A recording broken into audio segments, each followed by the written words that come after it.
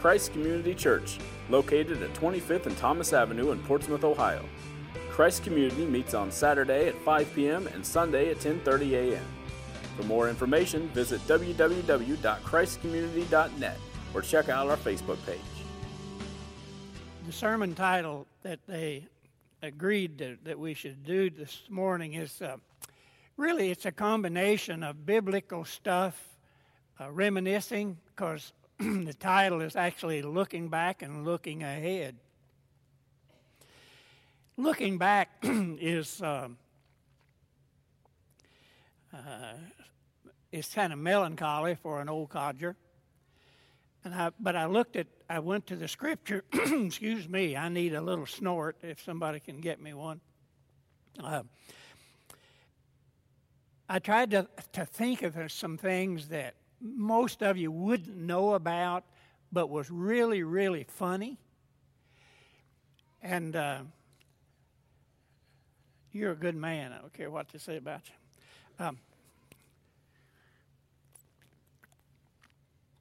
It was the funniest thing that I can remember was, thanks, Mandrew, one pretty day that the pianist and the organ grinder and an old codger that came here, he's dead now, for many years. What we've done is we would look for people who were in trouble and try to help them. And there were several preachers that fell into that category. One of the fellows down at Temple Baptist, and he turned out to be just a sweet fella. He came here for a while after he'd been let go, and Frank Tallarico had the same problem. We brought him here for a while. Guy that was at First Methodist. When First Methodist Church was there years ago down by where Kroger is now, really a good church and good people. The preacher came to me one day, he'd had a death in the family, and he came to me one day and he said, "Scott, would you do," it was Ash Wednesday. Now, we don't do anything about Ash Wednesday, but they did. The Methodist Church did. He said, "Would you do the service for me because I got to be out of town?" I said, "Yeah, you just show me what to do." And he said, "Well," and he gave me a little thing about that big around that, like you'd have like a snuff in or something, the kids, whatever. But anyway, he said, "Now that's got a damp ashes in there, and you just put it on their forehead and say something to them when they come up one at a time." And there was probably 60 people there or so on Ash Wednesday, and they kept coming down, and I knew almost all of them. And I'd say something to them and put it on there. We got back in the car after the service was over, and we were on the way back home, and Alice Kay, she was sitting in the back watching it on. She said, "Did you know most of those people?" I said, "Yeah, I knew most of them." She said, "Well, what did you say to them when they came up front?" And I said, "Christ Community Church has services at 10:30 on Sunday morning." She spit all over the windshield. But anyway, one of the really things that was so funny that it would have gone on television had we had it on video. One of the old preachers that came here was Floyd Adams, Uncle Floyd, we called him, and his wife we called Aunt Bee. And they were going for lunch down to Bob Evans, and Uncle Floyd, big old tall guy with a big old Methodist belly, and his belt hung down around under his belly, and he was walking down the sidewalk, and his breeches fell down to his ankles. And here were the two women, an organist and a pianist, down on their knees trying to pull his breeches up. And he was laughing so hard that his belly was doing this, Well, if you got any imagination at all, and Paul and I were standing in the door, we weren't going to help any. It was too good to watch, A lot of goofy things happen in the church. A lot of fun things have happened through the years. A lot of heartbreaking things happen.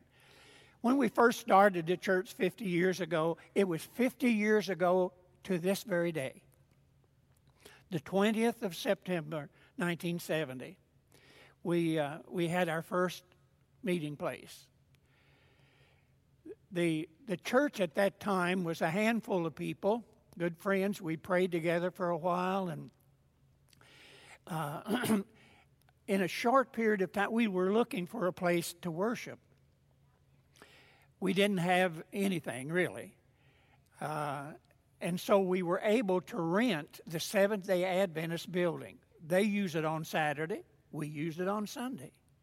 They had a baptistry, so that worked out real good. And in charge of the music at that time, some of you old-timers would appreciate it, Ralph Harrison might have been the best music director that any church ever had, ever. Instead of what took place on the platform, he saw the congregation as the choir. And our congregational singing was unmatched. I've never heard it any better. It may have been as good when I was in Bible college, and the men who were all studying to be preachers got together in the chapel and sang, and that was something special. But Ralph had an amazing capacity. Later on, he had a 50-voice choir, and the congregational singing was absolutely so inspiring and so exciting that kids began coming into our church in great numbers at the Seventh-day Adventist building. It actually became a city problem. The kids would get there. We're talking about the building be so full that they were sitting on the platform around me where I didn't have time to move. I didn't have any space to move. They were, and we had all kinds of great publicity. Bill Dawson and his daughter Melinda chose to come and worship with us, and Bill mentioned Ralph singing or bad-mouthing me or something every morning on the WNXT, and so our church was even though it was new, everybody knew about it. And then a spirit came to our congregation that I've longed for ever since. I pray for it to see it again before I die. But the singing was so beautiful and together that we actually at times had people coming down the aisle to become Christians before I had a chance to preach. Now that's embarrassing to a preacher. So anyway, and there were times when we took kids to Cincinnati. Alice Kay took a bunch of kids to Cincinnati to a musical there, and she stopped at Frisch's at New Richmond on the way back. And I was at home in bed, and she called and she said, "We've had several kids come to Christ tonight, and they want to be baptized." I said, "Well, that's great. I want to go back to bed." She said, "Tonight."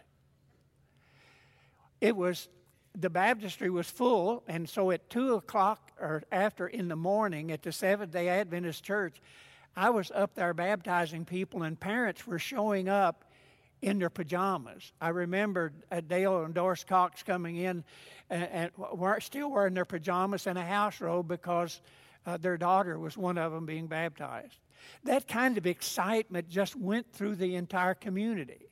Our kids got so excited. Now, this is hard to believe in light of what's going on today. Our kids got so excited about Jesus that I got a phone call from the principal at PHS, Big Charlie Adams. He was a giant of a guy.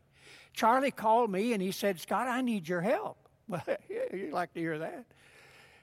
I said, what's the problem? He said, "The kids that go to your church are trying to convert our teachers, and it's interrupting class time." And I found out that really was the truth. But those teachers needed to be converted, so I didn't get involved. I just let them go, I thought it'd be better.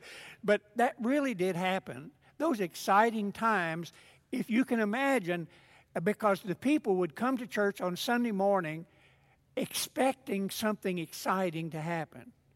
And Bill Dawson called us the church of what's happening now. And we still have young people in Russia, in many foreign countries that were converted during that time and that are scattered all over the face of the earth. We were told at the time, that's just a passing fad.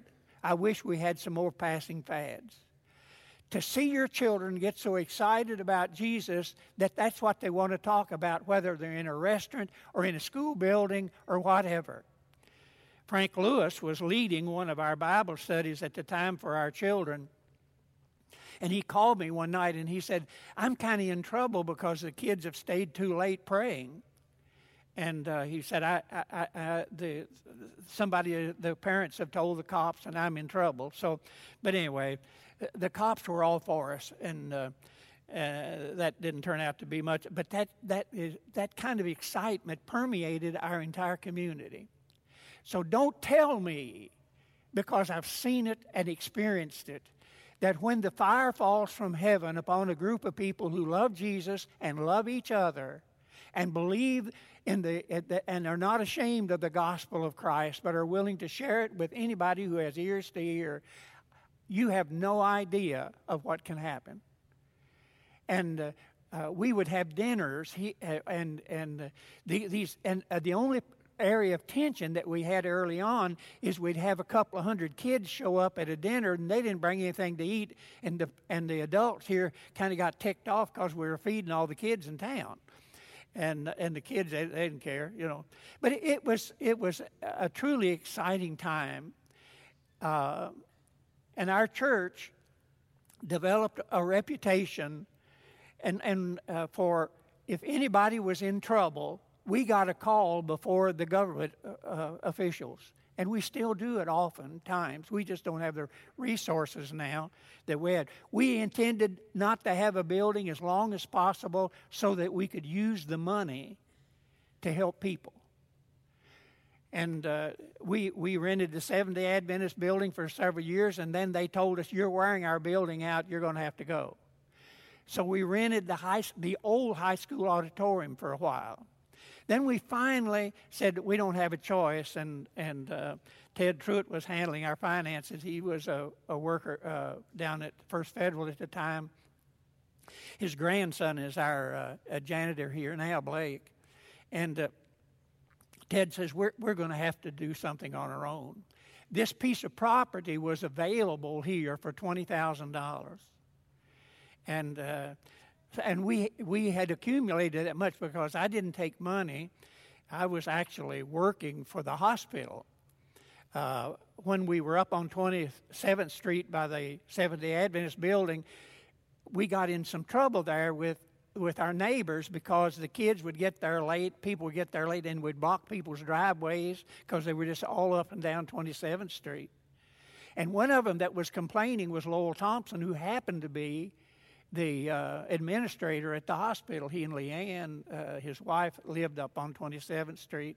Lowell came to me and he said, we can't even get out of our driveway. And I said, well, that shouldn't be a problem. Why don't you just come on to church? And he did.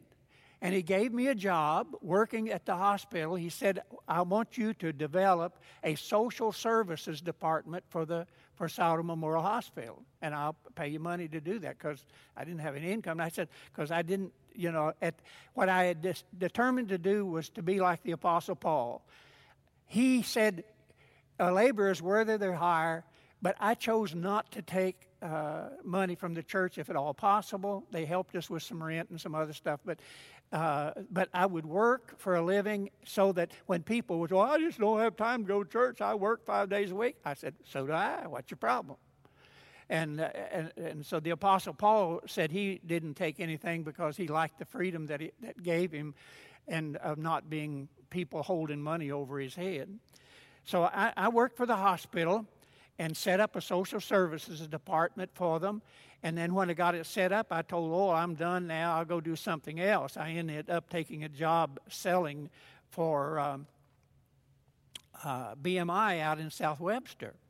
And I had a primarily with Armco in Ashland. And they were doing about $700,000 a year, mostly selling Tapo clay for the two blast furnaces there at Armco. But things really went well. I got the last year I was with them, we did $7.5 million in the period of time that I was with them. It really did well. And then I got into some other things and traveled all over the world and tried to get back here on every weekend that I could. Harold Dix would fill in for me at times, and we did a lot of fun things. We took trips to Israel. Many of you have been there with us. it's a great time where you go and learn some things. We went to New Guinea and put in a solar system out in a place called Amanad. It's just right next to nowhere in New Guinea. And Dave Littrell and I went there a time or two. And one of the fun things that I can't show you this either, but it really happened. We got stuck in Australia overnight, and the next day David said, "Well, I want to go out to the Great Barrier Reef." I said, "Okay." So we get on a boat, and you must travel 20 miles to get all the way out there. And then when you get there, there's a platform, and so I got in the platform, and David wanted to go swimming. So he goes swimming around the Great Barrier Reef, and the tide goes down. This is not an exaggeration. The tide was going down, and David got stuck on the reef. Here he was laying out there like this, and the tide had gone out, and his belly was hanging down, and that reef is sharp, you know. And I was standing up there watching the whole thing. I thought it was kind of good myself, you know. But he still likes to belly ache about it, you know, if you can ask him about it. But he really did get beached. He really got beached there in Australia. So we've been a lot of different places, Africa several times.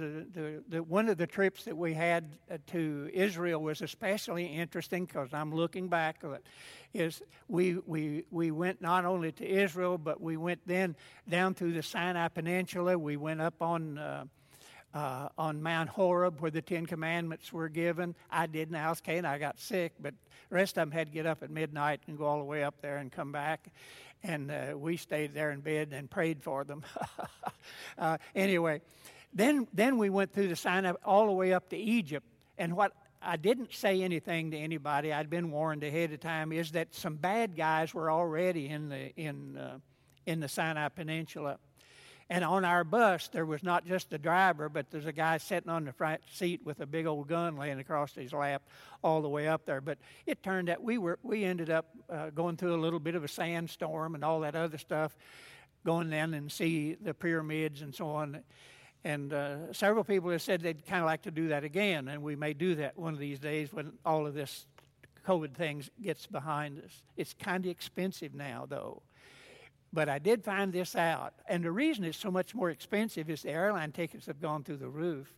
But if you'll get them now while the airlines are almost in trouble, several of them are about to file for bankruptcy if the government doesn't bail them out. And so you can negotiate some really good deals now if any of you are kind of it, because Gary had mentioned that once too. We had a dream of a church that really focused on people and not buildings. Buildings take a, when we did this building here and redid the area back there, it cost us $1,200,000. So things aren't cheap. But we had a lot of help. When we bought this 20 acres, the hospital next door had said they want it. Vern Rife said, well, they're not going to get it because I have to sign the thing. And so I called him up and said, Vern, I don't think we're going to get the ground because the local newspaper had said that they were going to do some kind of city, something or other, where they can take over. And he said, and he called me Reverend. He said, Reverend, I told you once, it's yours if you got the $20,000. Now, I learned this about Vern Rife. His word was a lot better than most Christians. If he gave you his word, as they say, you could take it to the bank. That's how we got the property here. Now, and we built the first building, and now we're talking about people who made no profession of faith. Vern was not a practicing Christian. He just liked, and he said, to use his terms, he said, I like what that Republican church is doing. That's the way he described it anyway. Because I've always been a registered Republican because I thought that's what a Christian was supposed to be. And then some of you told me I was wrong, but that's okay. Because Gary claims he's my favorite Democrat, and he is. So that's all right with me. Because I'm going to tell you something, folks, and I hadn't intended to do this early on, but I decided this week. Don't let the politicians drive wedges between you as Christian brothers and sisters. Don't let it happen. Don't let it happen. And I don't care how you vote. I just hope you vote. And Paula and I have been checking on that. And here's what I'm going to recommend to all of you that you do. Beginning the 6th of this coming month, you can vote. Don't vote. I know you've been getting stuff through the mail and so on, where you can ask for absentee. Don't do that. The courthouse will be open. You can go to the courthouse and vote, and your ballots will start to be counted on the night of the election when the polls close. And I wanted to tell all of you that. That's what I'm going to do, because I sent out, the mail isn't dependable. And I don't know who come up with all this, but there's a problem there. I mailed out a couple of hundred invitations about the men's stuff and other stuff this week on a Tuesday, and many of you didn't get it till Saturday. So there is a problem there. I don't think it's the postal workers' fault. I think our local people, I know them all, and they're really good people doing the best. But here's what happens. The bureaucrats make stupid decisions, and then our local people get blamed for it. A few years ago, they bought a piece of equipment in Columbus that cost millions of dollars. In order for it to pay for itself, it has to have so many pieces of mail to go through that every day.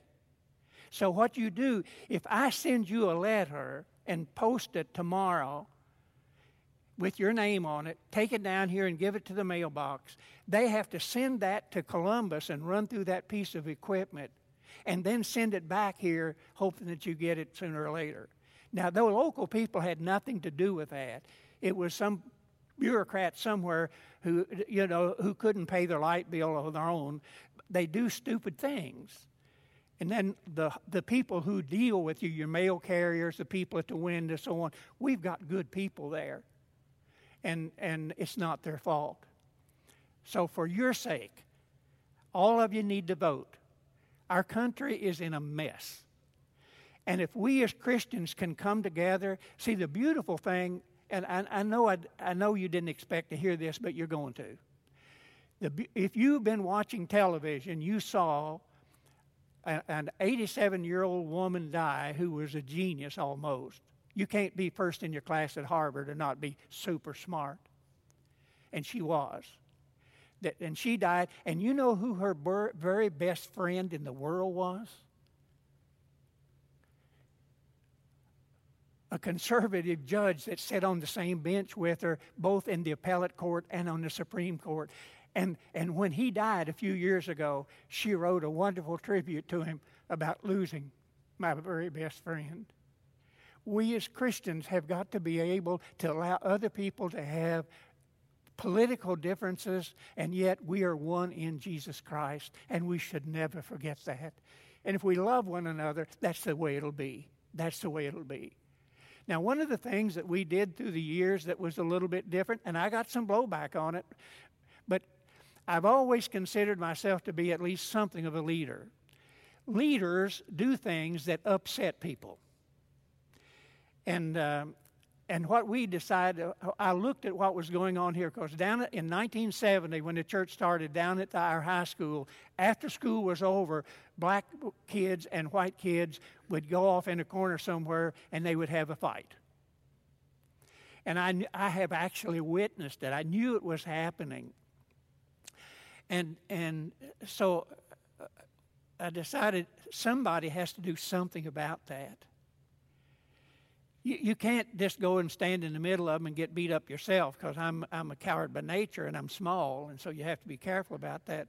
But I tell you, what we decided was, if we can get black people and white people sitting in the same church at the same time and getting to know each other well and loving each other a lot, this kind of nonsense can come to a screeching halt, because that's going to be that's the way you deal with racism. That's the real way you deal with racism. And so we decided to put a black man on our staff. And probably the smartest thing that and I got blowback from it, from, in one instance, a staff member, was to hire Ralph Clay at our church. And he's been here for 20 years. And if you don't think that was a smart thing to do, then you've been smoking dope and you ain't very smart. Because there isn't anybody, because I told him, and I've told you all this before, I've told him after a year or two, I said, Ralph, you're going to have to be a short-termer. We can't keep you here. And he said, why is that? I said, because I can't live with somebody more popular than me, in our church.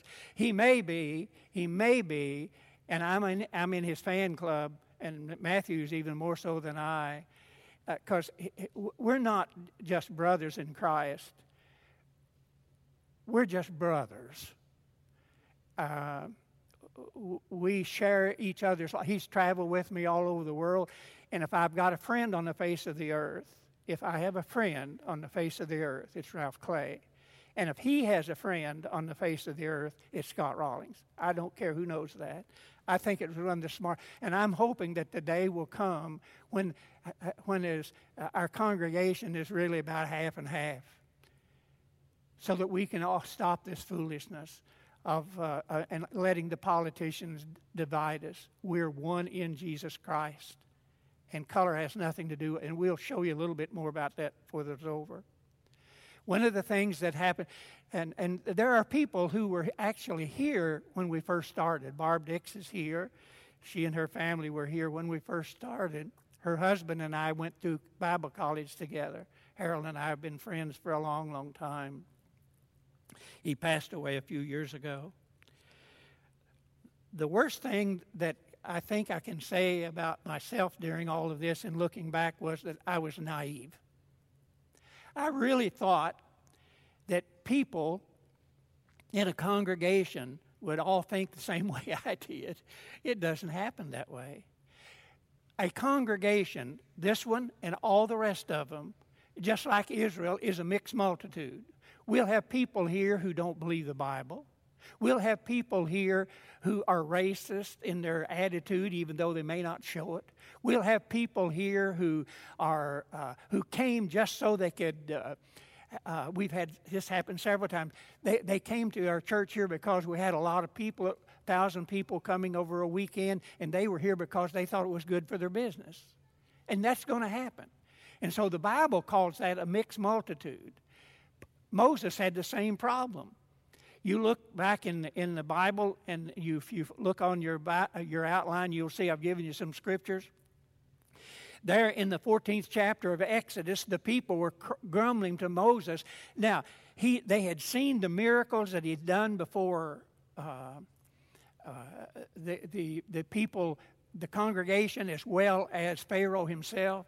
They had seen the parting of the water of the Red Sea. They'd come across on dry land. They brought it all the way to the foot of Mount Sinai, and the people were grumbling when Moses was gone for a little while up getting the 10 Commandments from the Lord, and they were saying, hey, weren't there enough graves in this is what they actually said, weren't there enough graves in that we could be buried in Egypt? What are we doing out here? We don't have water to drink, so God gave them water. We don't have food to eat, so God gave them manna from heaven and quail meat. You ever eat quail meat? Amen. Quail meat is as good as it gets. When we lived in Illinois before coming here, and I had a couple of bird dogs, and I was go pheasant hunting. We had about 3 dozen pheasants in the freezer when we moved here, but we've been periodically in the years past, before my eyes got not too good, so I couldn't shoot anymore. I was a dead shot. You want to argue with me? Yeah. Okay. Anyway, we go to Mississippi and go quail hunting, and Alice Kay she can cook pheasant and quail like you cannot believe. Really good stuff.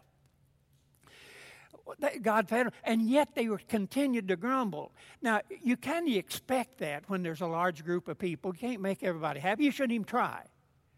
You should try to preach the gospel, do the right thing, love the people, and let the chips fall where they may. But what really hurts is when the insiders get that. And Moses had the same problem.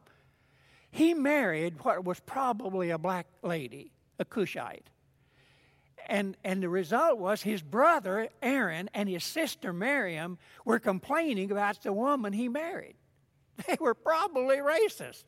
In fact, you'll find a lot of Jews who think if you're not a Jew, you're not as good as we are. That's one of the problems in Israel now, when with the way they treat the Palestinians. I've watched it through the years.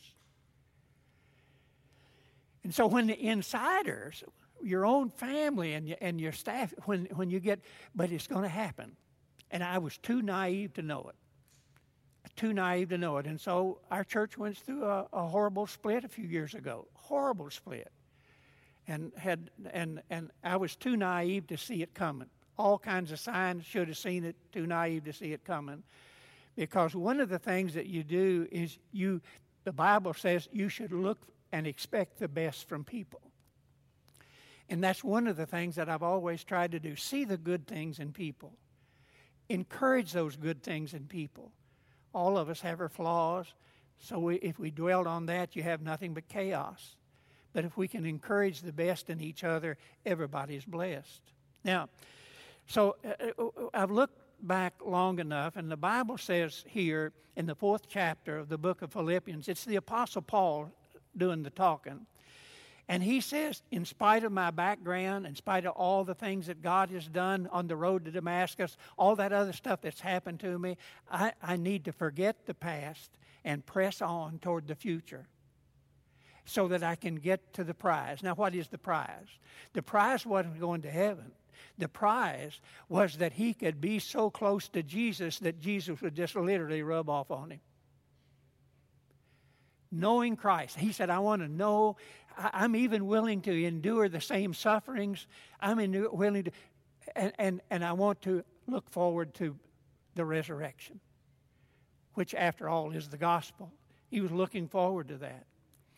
So I want to take just a few minutes now to tell you about what we've done that causes us to look to the future. When we were trying to build our church, we decided as a group of people what we'd like to do was to bring some really high-profile people to Portsmouth so that the entire city could continue to be excited about Christ. The first person we brought was a guy named James Irwin. He was a colonel who had walked on the moon. The newspapers, the televisions, the radio, all of them were here interviewing Colonel Irwin, who loved us here and came. He loved Alice Case cooking, and he came back on more than one instance. That was followed by Dr. Smalley, who was the high-profile marriage counselor, and then everybody knows on 2 different occasions that we had Lieutenant Colonel Oliver North to come here for the veterans. All of that what we were doing is, and for the children, we had Trick or Trunk where we lined up all the way around the building. The women had some magnificent, come on, Mama, we had some magnificent events. I don't know where she is, but is my first wife here? Yeah, there she is. And I'm going to let her go through a few of those things, because what we're doing, folks, is letting you know what we have done, that what we're going to do again. We're looking forward, and I want her to go through some of these things because they're truly exciting. We tried to do things for the men. We tried to do things for the women. We tried to do things for the kids with the ultimate desire of seeing them grow to be like Jesus. And the women actually had more fun than the men. The men just paid for it. So, Mama, you go over your list here real quick. I think he ate up all my time, so this will be really quick, okay? The women have had some magnificent things. I'm going to go very quickly here. The Bride of Christ, an event that we did here, was the largest and most extravagant women's event that we had here at church. I left the scrapbook out there on the table for you women to remember how we closed with like 12 brides coming up, but it was all to center us on one day. We will meet in heaven. It was wonderful. We made many overnight trips, and we went to hear favorite women speakers. We went to hear Priscilla Shire, Jennifer Rothschild, Ann Graham Lotz, Johnny Erickson Tada, Les Curtis Hicks, Beth Moore, etc. I never will forget an overnight trip that we made to Billy Graham's The Cove. We went down there for a 24-hour prayer vigil, and that's exactly what it was. When we got there that night, we prayed until after midnight. We got up the next morning, and they had a little snack for us out there, and we left. Everyone took their own path out there in the forest, in the cove. And we were gone from 6 o'clock in the morning until 6 o'clock at night by ourselves in the woods praying. And it was just, women get together that way. They become sisters in Christ that way. They go home and raise their children that way. So that's what we want you to do too. We also averaged at least 4 to 6 Bible studies, and Vicky's here. Vicky's my cohort with the women's Bible study, and we just finished one this time with Jennifer Rothschild. She's the blind lady that can out-teach any of us, that's for sure. We made a trip, the women did, to Athens, Greece. With Beth Moore, and she taught us every night, and we got to look all over Greece and learn so much. One of our exciting things was, how many of you all can remember, raise your hand, when we had 33 women here at Christ Community Church with breast cancer? I remember those days, and my heart ached for those women. So I decided to do something maybe to loosen us up a little bit. We built a boxing ring out there in the thing, and we had the women fight cancer in the ring. And the women laughed and joked and just had a really good time realizing we can overcome, and they did. We only lost one lady with the breast cancer problem. A highlight to my thing, as you know, I build all these stages, and you all think I'm crazier than nuts. I'm 80 years old now, and I'm still building stages. But Tim Cyrus and I have built every VBS stage up here, and we have loved it more than anything. But I will tell you, the year that we built the tabernacle out there in the atrium to scale was the most exciting time. People drove from miles and miles around it. One church finally came about 6 months into it and says, can we buy it? We want to take it to our church. Now, we didn't charge them for it, but they did take it because we wanted to spread the word. The side note, we had cupcakes galore this year, and a lot of you little girls are out here, but we thank Susie because she let these little girls come, and we wanted to teach them about how they are also powerful to God's kingdom. And I will say, I think the mothers really enjoyed it, but the grandmothers enjoyed it even more. They love watching their grandchildren model the little clothes. Anyway, I'm going to close. I think I can do this. I won't cry. I promise. What woman wouldn't love watching her husband, her son, and her grandson preach the gospel in this church? Thank you. You go ahead. Okay. Yeah. Thank you. Patrick, you and Eddie, come on up this way, if you will.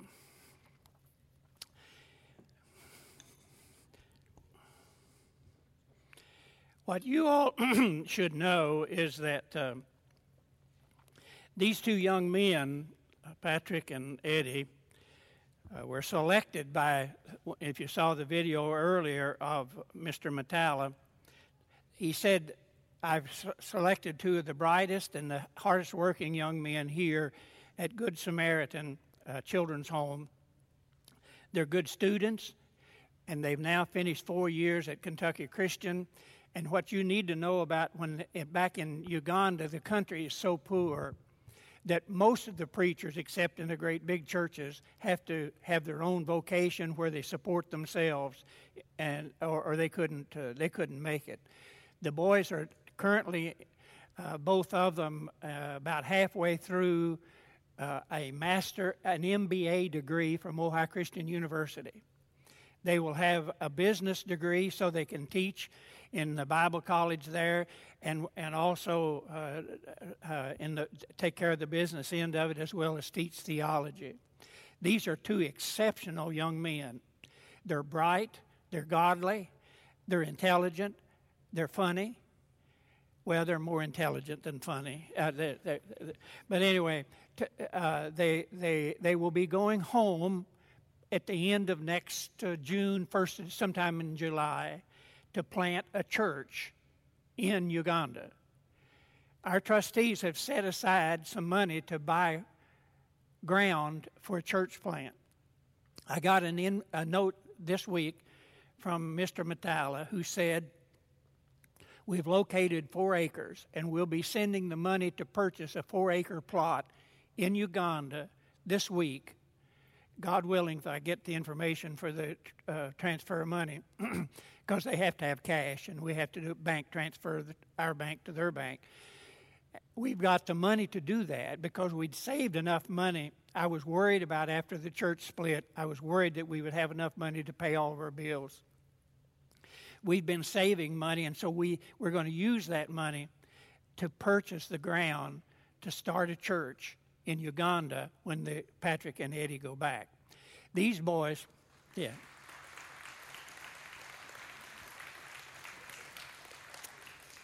These young men, because that's what they are, these young men were trained by Mr. Matala in that country to be what they call transformers. They go into a community with the idea we're going to transform this community into a Christ-honoring, spiritually empowered community. And so they're trained as transformers. So come on over here, fellers. And Eddie, you go ahead and tell us what are the core values? What are the core values of a transformer? You're on. Yes. Now, I told you, get up here in the light. They can't see you in the dark. Can you see? Yeah, okay. So the core values of a transformer are Jesus in me, the Holy Spirit in me, the Word of God in me, education in my head, and money in my pocket. Yeah. That's how you can change anything. That's how you can cause any change. Yeah. So, as I told you before, you were asked about money in your pocket. Why is that important? The reason money is important is we don't just think it, but it's a fact. I'll speak for Africa here. Most parts of Africa are poor. Poverty is a reality. And we all know that to change anything, we need money, right? So after me having Jesus in me and the Holy Spirit in me and the Word of God in me and education in my head, now the next thing I need is money. Because if we planted a church and have a congregation, we're going to need offering. We will need to build.